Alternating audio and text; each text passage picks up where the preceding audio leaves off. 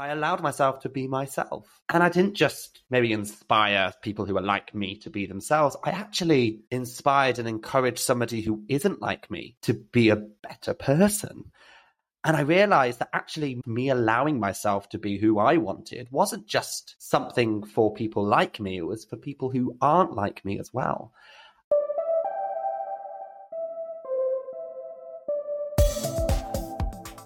Hi, I'm Adam. Hello, I'm Joe. Welcome to Pride and Progress, a podcast which amplifies the voices of LGBT plus educators and allies.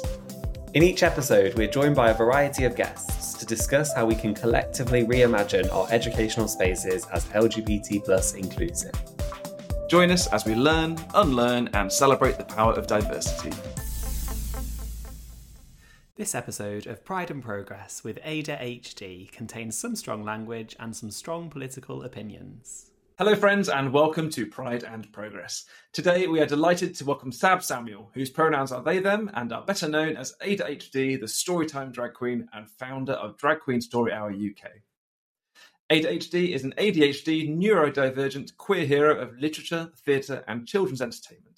They are a patron of Autistic Inclusive Meets London, a professional author, a 5-star Edinburgh Fringe Act, and has been featured on Forbes magazine for being an activist for neurodivergence and was chosen by Pink News as the local leader of the year in 2022 and has been nominated top 3 LGBTQ Champions of the Year 2023 and finally top 10 Outstanding Contributors to LGBT plus Life 2023 by the LGBT Brit Awards.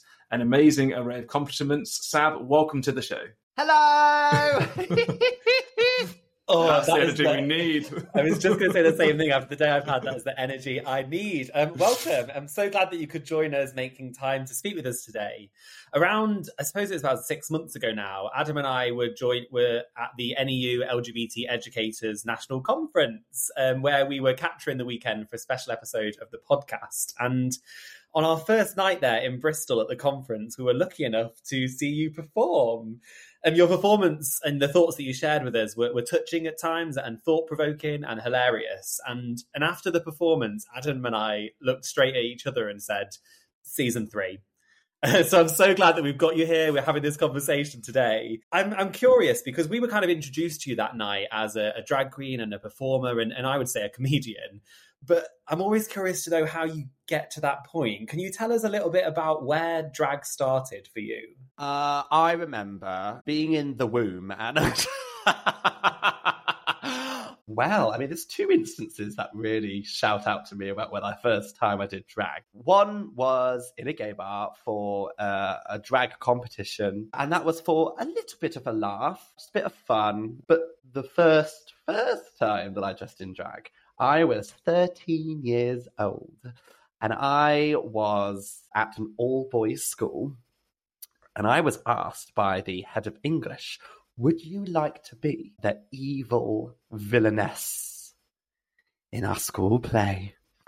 And I was like, yeah, absolutely. And it was a bit of a question and a half, really, by the teacher, because at that time, well, I say at that time, throughout the whole of my school career, I was bullied horrendously, like many LGBTQ people. I had people spit on me. I had to look over my shoulder whenever leaving or arriving at school. And it was an all-boys school as well. So the amount of closeted boys is horrendous. And he just dealt with lots of, hierarchies of people who think they're better versus people who aren't actually whatsoever, and class systems, and it was just horrible in some ways. But yeah, I was asked to perform in drag at my school play, and it was an interesting situation, really, because a few weeks prior I had actually been pushed onto the floor and kicked in the head by a specific bully, and they were a pretty nasty piece of work, as I remember. And when I performed in drag, I had actually gotten a standing ovation. I got a letter from the headmaster, a letter from the governor. My parents had commented, of course, probably quite biasly, about how amazing I was and how I stood out. But then loads of other parents had commented that I had done very well. And even with all of that praise, that is not the praise that I remember. The praise that I remember is the bully the Monday after coming up to me and saying, excuse me, did you dress in drag in the school play? And I said, yeah, what's it to you? I was prepared, kind of like metaphorical ninja arms being held up, kind of big brick wall being built as a click of a finger, just preparing for some sort of onslaught of, a side jab of me being effeminate, a word that I got taunted with at school, which I always thought was a big word for bullies anyway. But this bully came up to me and said, did you do drag at the school play? And I said, yes. What's it to you? And he says, fair play, mate, fair play. And I thought, oh my God, this is power. This is something. I allowed myself, in a world of hate at the time, and in some ways I still am, to be honest, I allowed myself to be myself at school. And I didn't just, maybe inspire people who are like me to be themselves. I actually inspired and encouraged somebody who isn't like me to be a better person. And I realized that actually me being myself, me allowing myself to be who I wanted, wasn't just something for people like me. It was for people who aren't like me as well. And that just resonates through me and resonates through my career and resonates through every single book that I've now written. It just speaks volumes about what it really means to be an LGBTQ person who is proud to be who they are. I mean, it's amazing that you got that affirmation after that, but actually, of course, it must have taken some bravery at the age of 13 to stand on stage and do that. So up to that point, did you have some role models? And what kind of gave you the confidence to give that a go? Two big questions there. What role models did I have and what gave me the confidence to perform?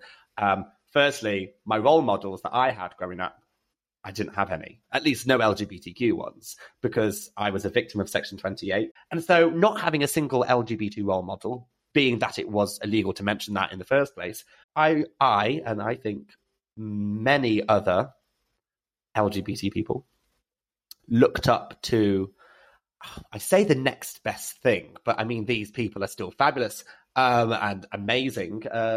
I looked up to the powerful women in my life. And it was the powerful women, the Lady Gagas, the Madonnas. And whether I realized it or not at the time, me at the age of 13, what gave me the power, the confidence, the ability to accept that I am effeminate, as I said, a word that was used to devalue who I was growing up, were the powerful women in my life. And I don't just mean pop stars, my mother, my grandmother. Both of my first books were dedicated to my mother and my grandmother. In fact, every single book that I published has been dedicated to women. I love that you use the word power there, because it's such an important word to use, isn't it? Like, we talk about queer joy and queer power on this podcast, and actually to take something that's been thrown at you as like a slur or an insult in your past, to then kind of take that as a badge of honor and take that something is powerful and to be a role model for others, that's really incredible. And obviously that's what you're now doing for other people.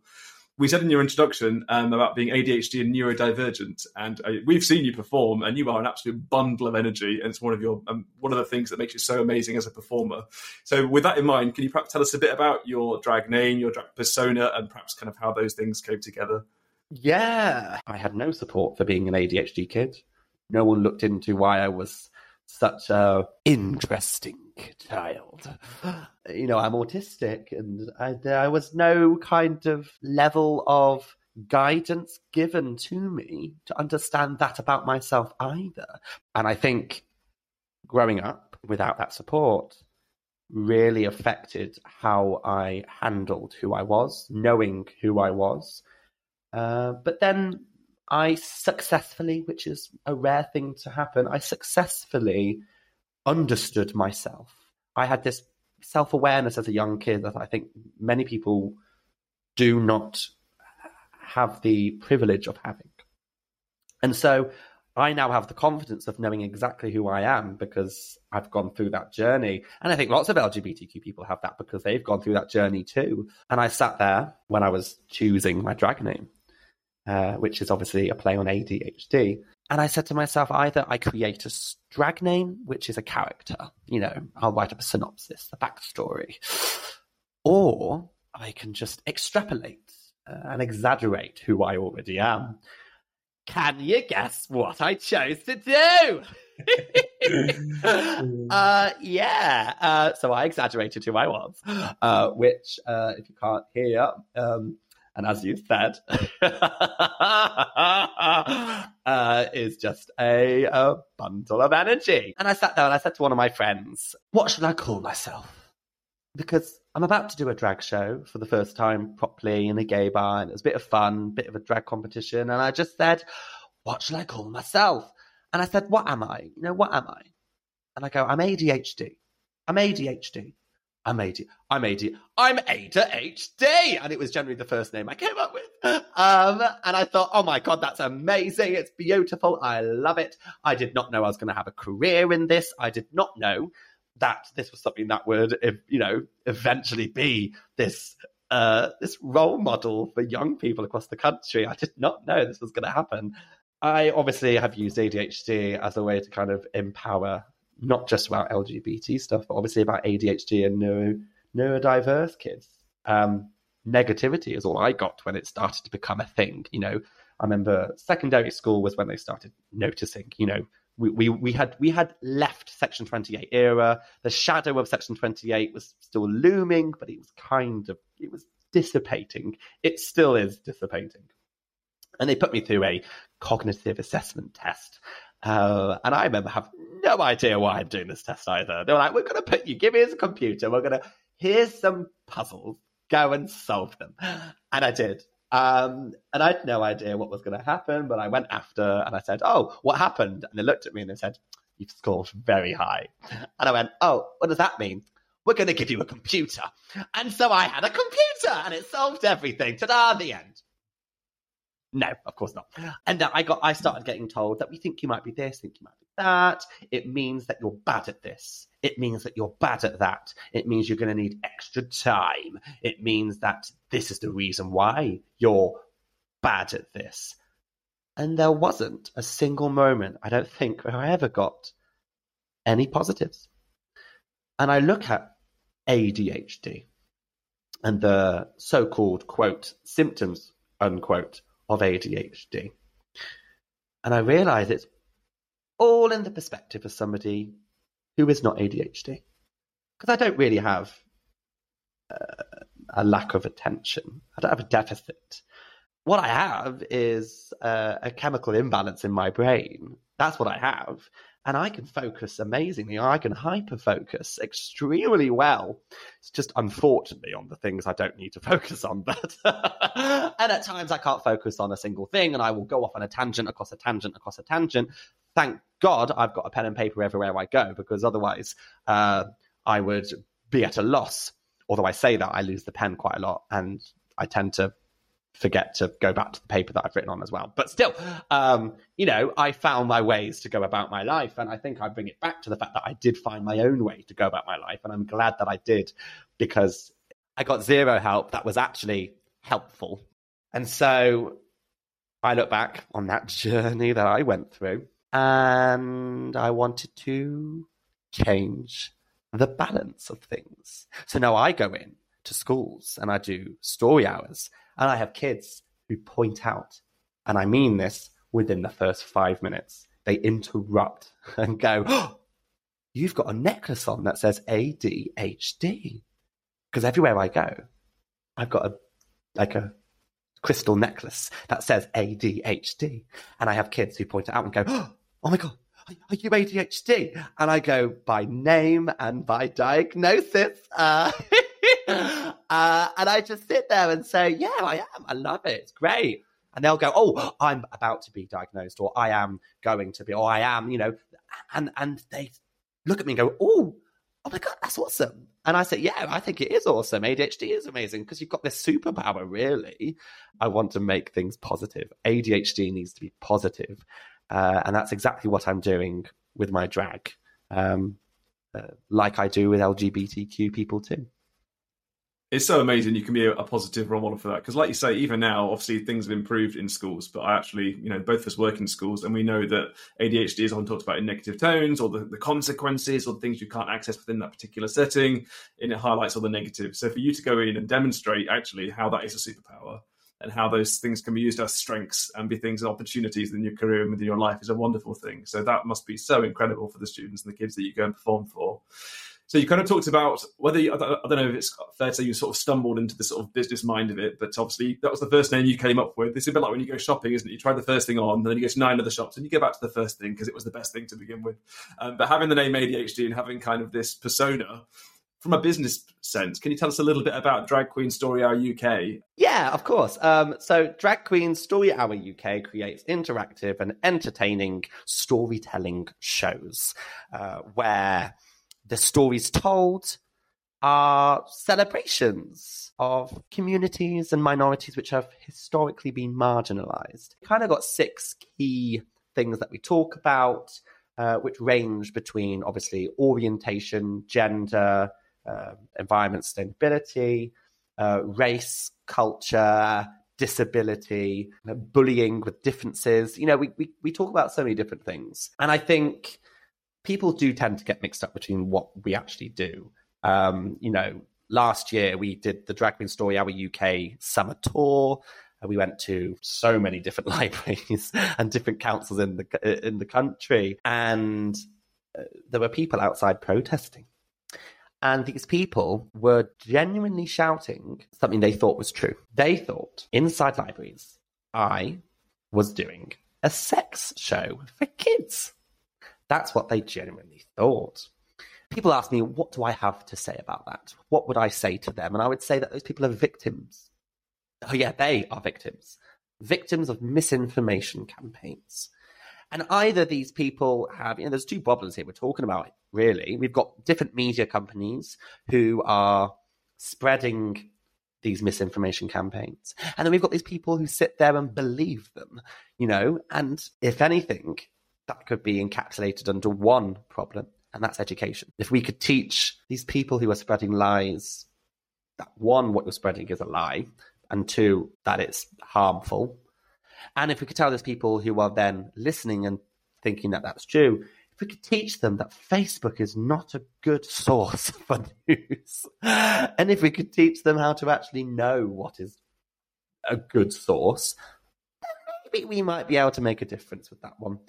But at the end of the day, all that Drag Queen Story Hour UK does is create literary-infused theatrical shows that majority of the times are in libraries, museums, and then we do go into the odd school as well, yes. I mean, before we talked today, we were looking through your website, and when you open your website, there's this gorgeous video on the first page that summarizes what you do. And on the video, it describes what you do, and it simply says, reading stories, teaching inclusivity whilst having a lot of fun.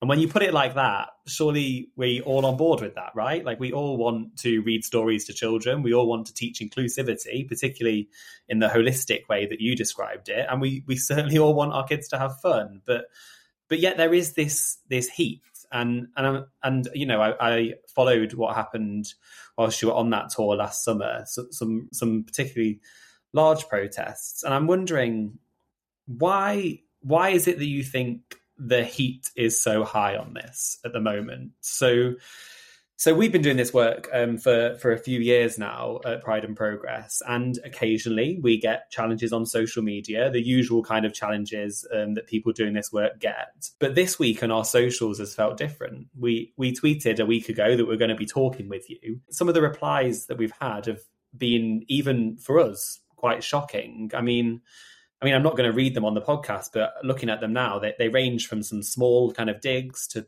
awful accusations and some quite threatening tones. Why is it that you think the temperature is so high on this conversation at the moment? There's a lot of stuff you said there.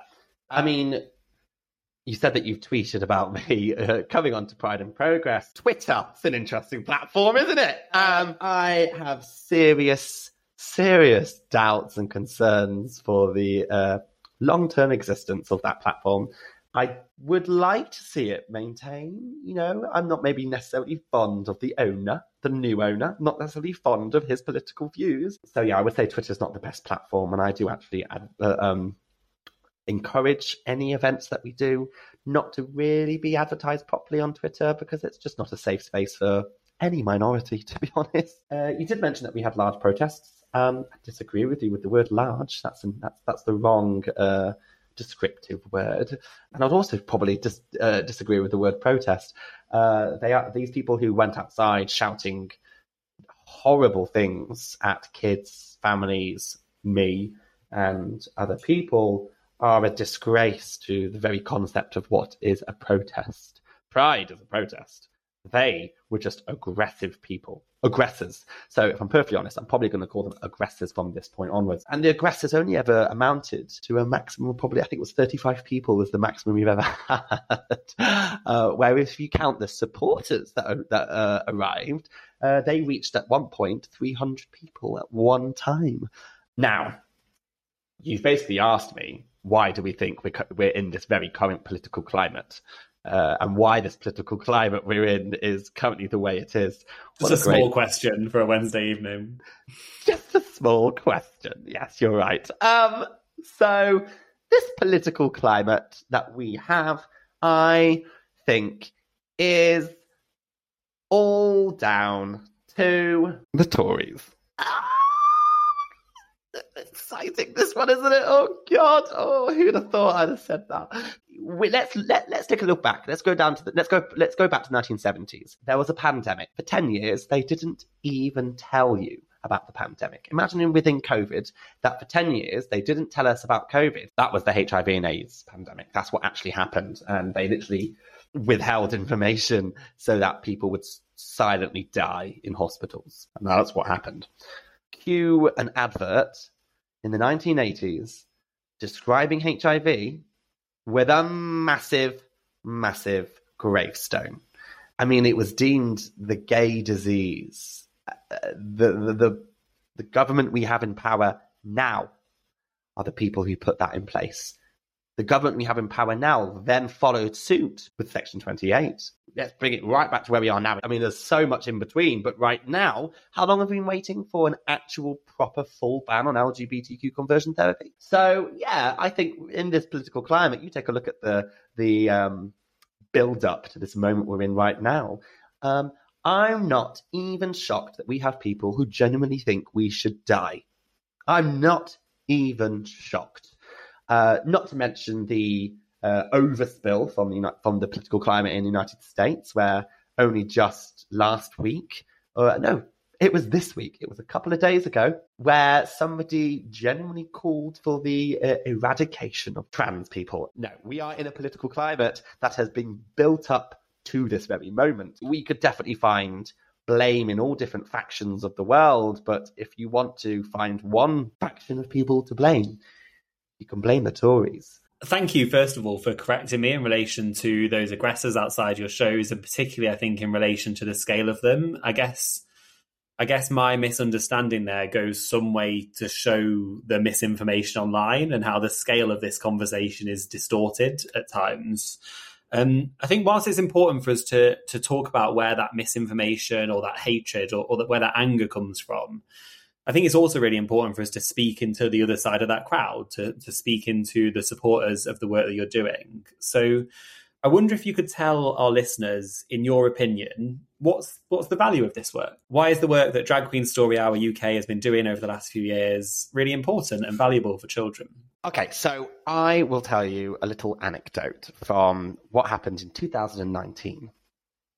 I was doing a Drag Queen Story Hour in London, and there was loads of kids. This was a very popular event that we did on a monthly basis, and this popular event had all ranges of ages, not just babies. We had toddlers, we had 8-year-olds, 12-year-olds. We had some young people who were in secondary school. They kind of came along anyway with their parents. Of course, when you had parents. And at the end of one of these story hours, there were these two, I would say about 12, 13-year-old people who came up to me afterwards. Now, after a story hour, there's always, hello, what's your favourite colour? Oh, let's have a chat. But these two young people had waited, and I could see them. They were hovering on the side, as if to say, we're coming to talk to you, but we want to wait till the end, which always means there's something they want to tell. They want to tell you something. So I got to the end, and I ushered them forward, and I crossed my legs, and I said, go on, then. Tell me what it is you want to tell me. I can see it on the tip of your tongue. And they go, so we, pointing at each other, we are gay, but we haven't told anyone. And I said, so no one, you've told anyone?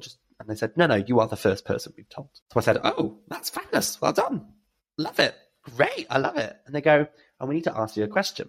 And I said, go on, tell me. And they said, when should we tell our parents? What I'd want to say is, come out, tell the world. I wanted to say, shout about it, open your window, sing to the birds, tell them. But I can't. I can't do that. And there's nothing wrong with them wanting to come out. Coming out is always joyous. But first and foremost, you need to take into account your safety. And I do not want any kids coming out putting themselves in an unsafe position. I don't know their situation. I don't know if their parents are understanding people. So, at any moment, if I ever get asked this question, I will say, you should only come out when you feel comfortable to do so. Only when you feel comfortable and safe. They nodded, looked at each other, and they said, I think we'll feel comfortable and safe. We're going to come out to them tonight. Oh my God. So I said, good luck. And if I see you again, please do let me know how it goes. And I left London and I went back home. And I remember it was dark. It was raining. And I had a film TV moment that, if I can imagine the angle, panning to the right, zooming in on my face as I cried silently, looking out the window. And I did, I cried. And late-ish 2021, I went back to that same venue. And I did my story hour. I didn't see them there. And then I finished. And I was walking away from where I was performing. And there was one of them. And I went,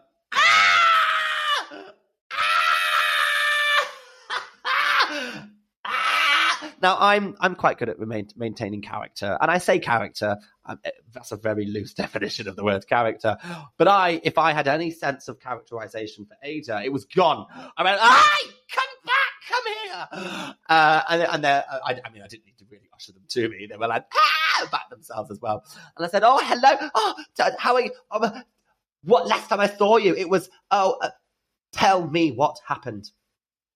And they said, yeah, we came out. And we're together now, and our parents love it, and it's great, and everything's amazing. Oh my goodness me! I cannot tell you how much of a weight off my own shoulders it was, but how much of a different, confident person that I had seen back in 2019 that this person was now.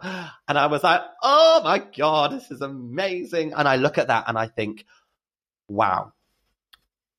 Now that is what Drag Queen Story Hour is about.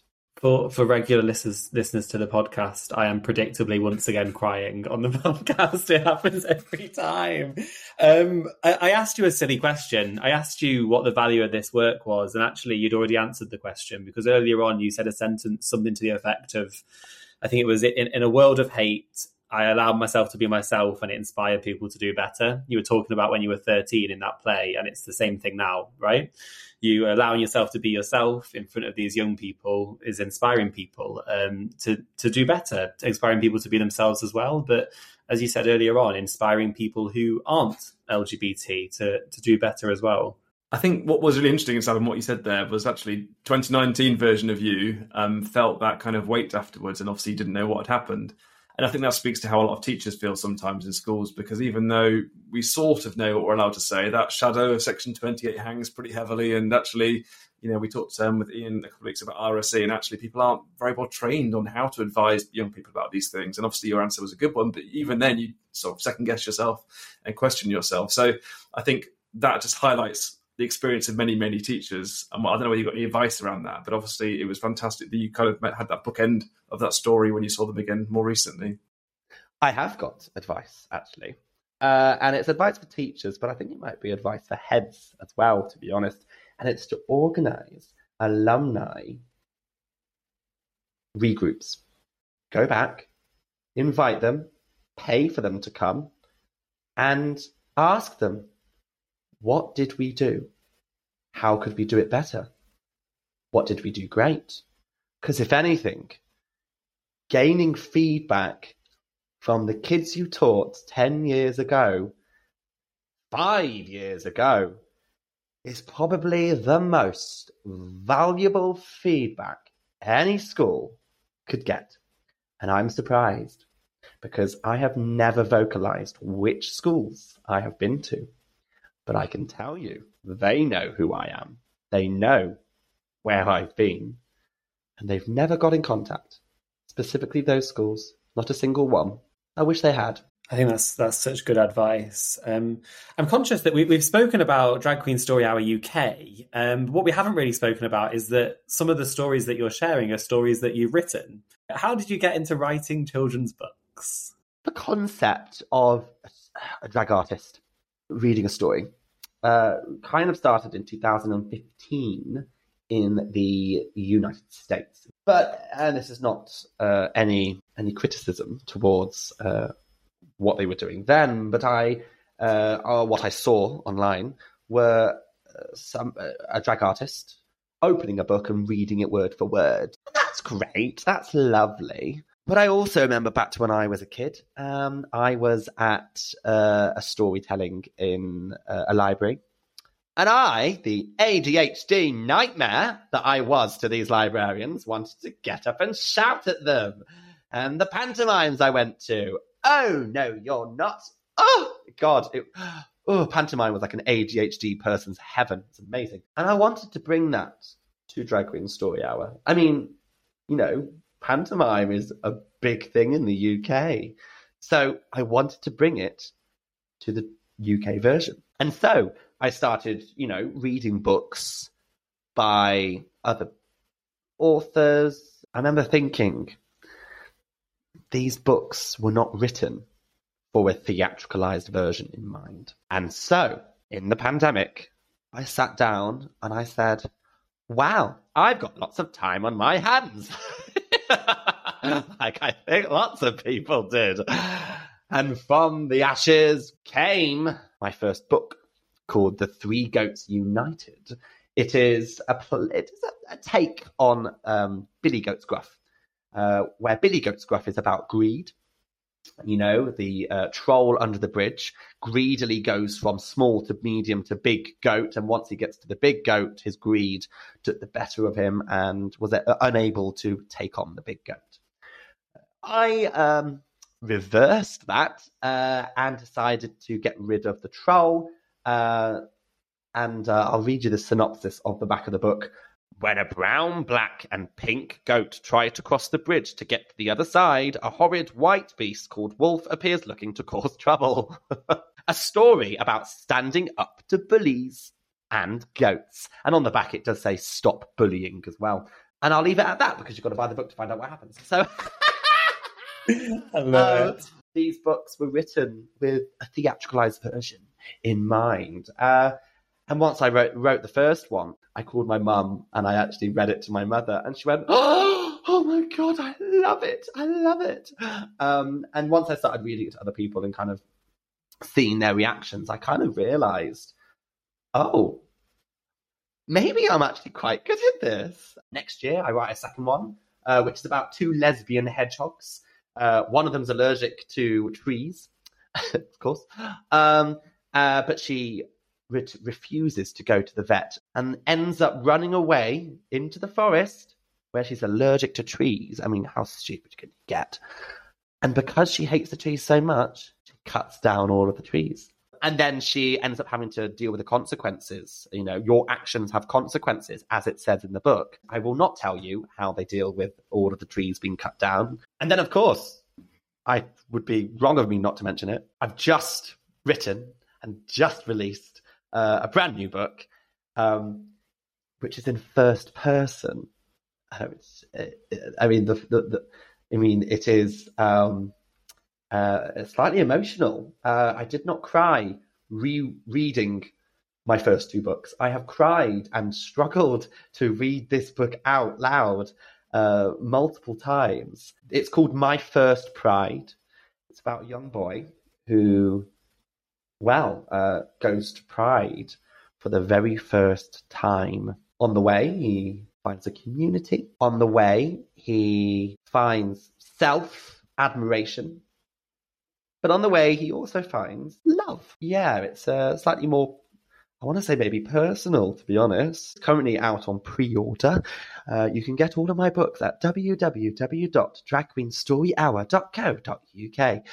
Yeah, if I was to maybe want anyone to go away from a Drag Queen Story Hour with anything, I'd probably want them to go away with my book. No, I'm joking. No, I'd want them to go away with the knowledge of the fact that there are people just like them out there, and I'd probably want the same thing from kids who read my books too. Sab, we want to thank you so much for your time this afternoon. As Joe said, we were blown away when we saw you at the NEU conference last year. Literally, we looked at each other at that time and said, we must have Ada on the podcast. And it's been amazing to talk to you. Your energy is infectious. And so is your moral purpose, actually. That's what's been so lovely to hear about why what Ada became and the amazing work you do through Drag Queen Story Hour UK. Our final question for you is, what is the best thing for you about being an LGBT plus artist? What is the best thing for me about being an LGBT plus artist? It's the monthly meetings that all of the LGBT people go to, where we kind of, write star signs in blood and try to pact about trying to turn every single person gay. We go around, join hands, sing satanic songs, and prepare the world for world domination. What date's the next meeting? Is it June? You weren't there the last one. What are you doing? Invite only. I'm COVID, sorry.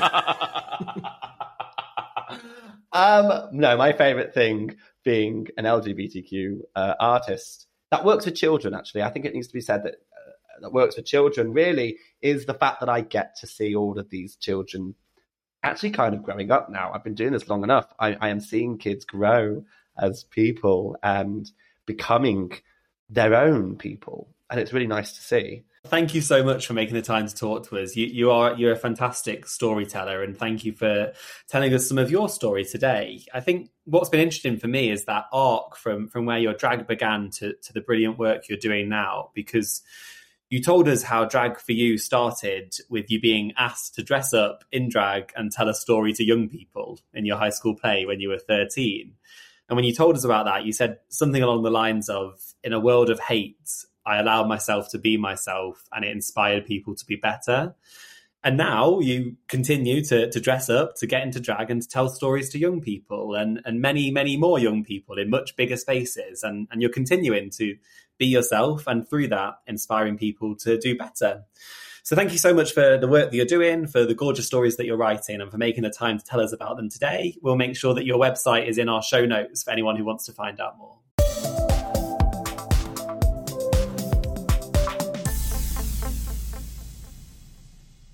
There's something amazing about drag queens, isn't there? Kind of being disruptive in spaces, like disrupting heteronormativity and cisnormativity, and it kind of encourages openness in people. And I think what ADHD has talked about there, it was what they do in their story hour in schools, is really amazing. It kind of allows people to question what is considered normal, and I think that's really powerful, particularly at young ages.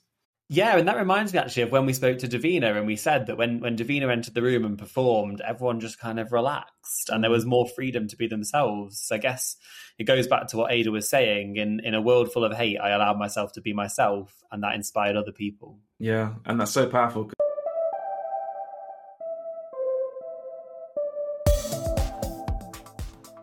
Thank you so much for being part of this conversation. If you enjoyed this episode, we'd be really grateful if you could leave a review or a 5-star rating, as this helps other educators to find these stories. If you want to continue the conversation, to comment or to ask a question, you can find us on Twitter and Instagram at Pride Progress. You can also find other ways to contact us in the show notes. Thanks for listening.